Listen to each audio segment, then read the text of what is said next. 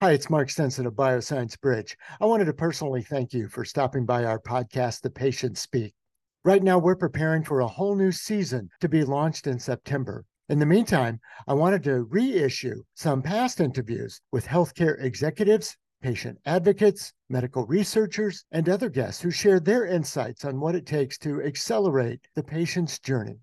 Hope you enjoy it. And now's the time to subscribe to The Patient Speak so you won't miss a new episode when we start our new season in September. Thanks for listening. Welcome to The Patient Speak, Healthcare Innovations Accelerating the Patient Journey. Featuring interviews with healthcare leaders, patient advocates, medical providers, and researchers. Here's your host, best-selling author, Mark Stinson. And Cass, HealMary as a clinical trial connector on bridge between the patients and some of these trials. It's got some fascinating technology behind it, but it also is based on a family story of your own. And I wondered if you could share that with us.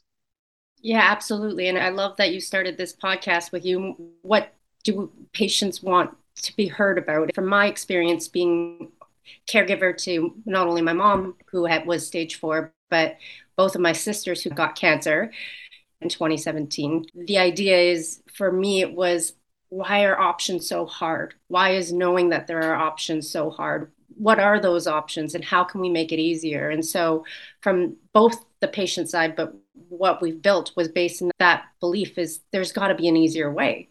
And so taking that personal motivation and applying that to founding your company, HealMary, it's not just a technology play. Yeah. It's using technology, but maybe give us a little insight into the platform and how it works.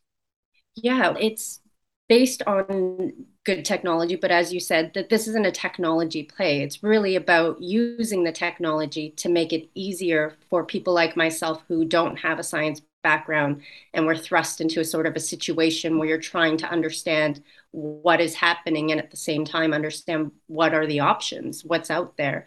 I don't think anyone ever really gets set up to prepare for a rare disease or a serious illness in their family. So when it's all thrust upon you, it's very fast moving. And the way that we've evolved are people who are connected to patients, who are dealing with those concerns and understanding what the needs are. And that's really what has shaped our technology. As much as, to your point, it's not a technology play, it's about using the technology for those people who are interacting with patients or who are patients or caregivers themselves to make the process easier. We started Virgo back in 2017 with a mission to improve patient outcomes and clinical workflows in healthcare by developing automation and AI tools for endoscopy. And endoscopy it's a huge part of the healthcare ecosystem. It's oftentimes many patients' first kind of interaction with the healthcare system in their journey, whether it's a colonoscopy or an upper endoscopy, either for screening purposes or because they're dealing with some sort of ailment. And when we started the company, we recognized that the documentation for endoscopy was fairly lacking. We felt like there was a huge opportunity to help create an easy-to-use solution for doctors to capture these videos and use them for all sorts of purposes. And so now today we provide the leading cloud video capture management and AI analysis platform for endoscopy. We've got a small device similar in form factor to an Apple TV. It's very easy to install, and we connect this to any existing endoscopy system that a physician may be using. And then the device uses machine learning to automatically start and stop video capture. Procedures just automatically get recorded and securely transferred to our HIPAA-compliant web portal.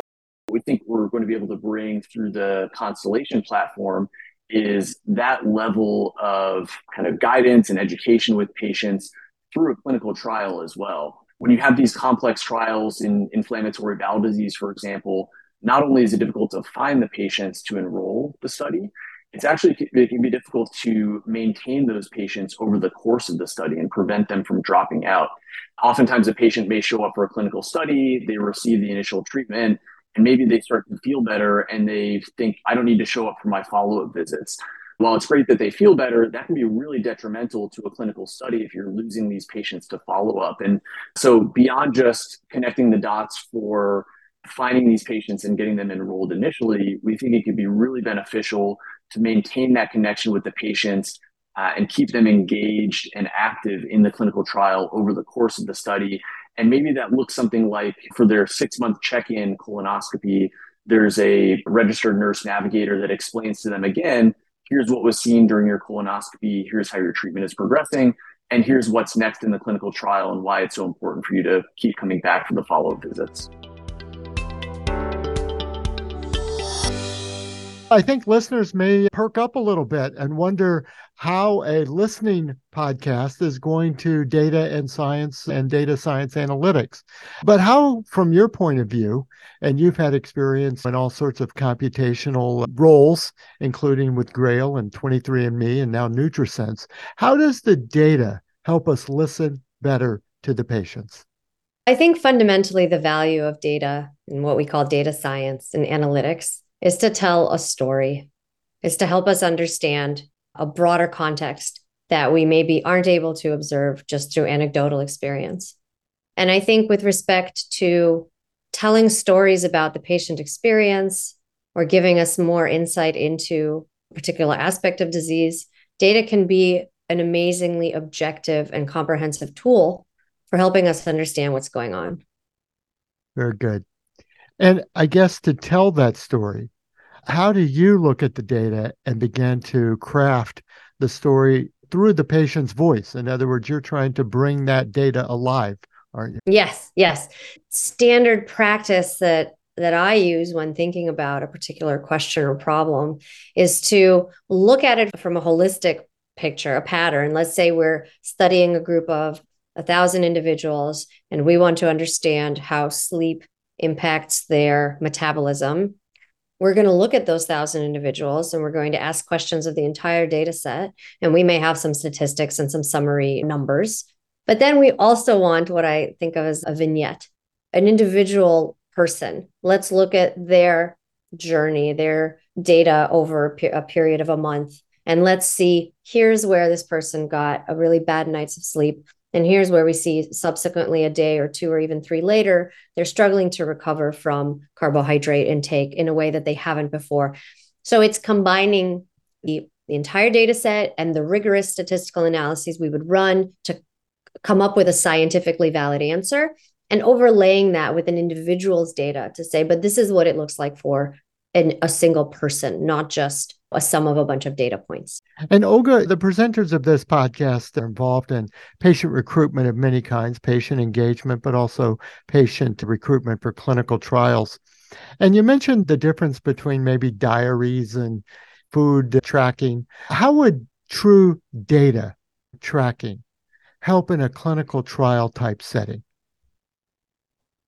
It depends very much on the outcomes you want to measure, but certainly people in the pharma space are familiar with the fact that in most trials, you will have your responders and then you'll have your non-responders. You'll have people who tolerate the medication and you'll have people who have side effects. Understanding exactly why and who those people are and being able to predict is, in some sense, the holy grail of therapeutic development. In a previous role, I worked on projects to use genetics to try and predict drug efficacy. And during my time at 23andMe, I was very interested to learn how we can use population level genetics to try and guess at which drugs would and wouldn't have side effects. Certainly understand, okay, I don't want to get too far off the path here. I have a lot to say about genetics because I spent so much time thinking about it during my career. But I think to bring it back to the main point, data, if gathered across the right dimensions, can help you understand why you may be seeing certain outcomes. And if we think about something like glucose, I think it could be a really fascinating marker to track when we look at how people respond to a therapeutic, whether that therapeutic is directly to address metabolic disease or not. Because, as I just said a little bit earlier, it can be thought of as a vital sign. And understanding that vital sign can be useful in unpacking the mystery of why some people respond well to a drug and others don't. Well, these are great topics. And I guess, right from the start, as we think about the patients speaking, if we had a chance to talk to a patient that you're serving, what is their biggest need? What is their problem? Or sometimes we say gap. What is it that the patients need in this area of precision medicine?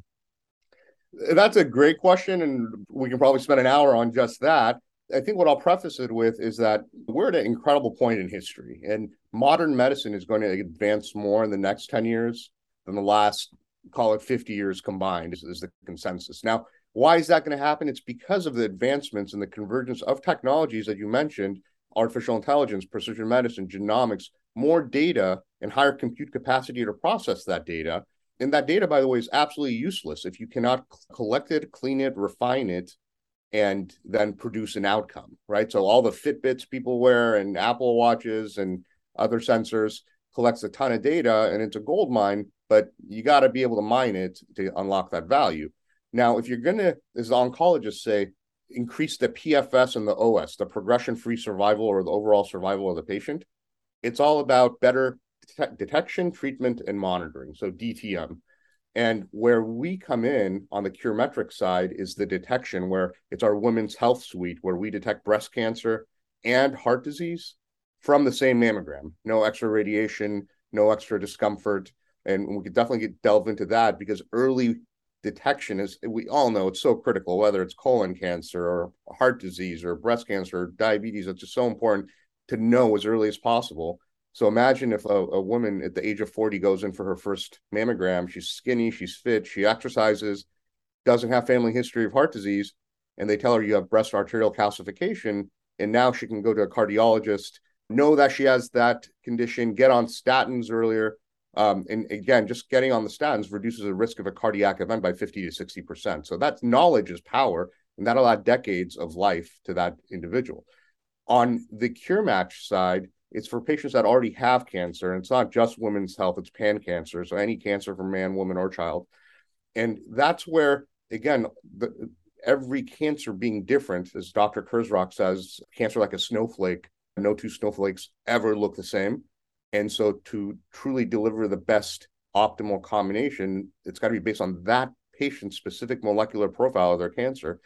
And so other companies and labs will do the biopsy and sequencing of that and produce their report, which is called the NGS report, a next generation sequencing report. To the layperson, I say that's like the 23andMe of their specific cancer. And that's our input. We take that in to then say, out of the 4.5 million combinations of drugs, here's the best combination 1, 2, 3 for this specific patient as our decision support report for the oncologist to then review with the patient in the care of their situation and their cancer. Thanks for listening to The Patient Speak, Healthcare Innovations Accelerating the Patient Journey with Mark Stinson. You can listen to our show on any of your favorite podcast apps. Subscribe now so you won't miss an episode of The Patient Speak.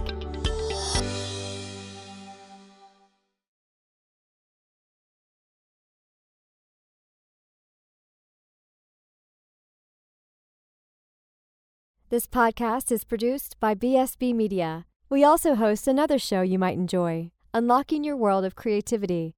It's a top-rated podcast featuring interviews with creators around the world. We help you gain the confidence and connections to launch your creative work out into the world. Look for Unlocking Your World of Creativity on your favorite podcast app.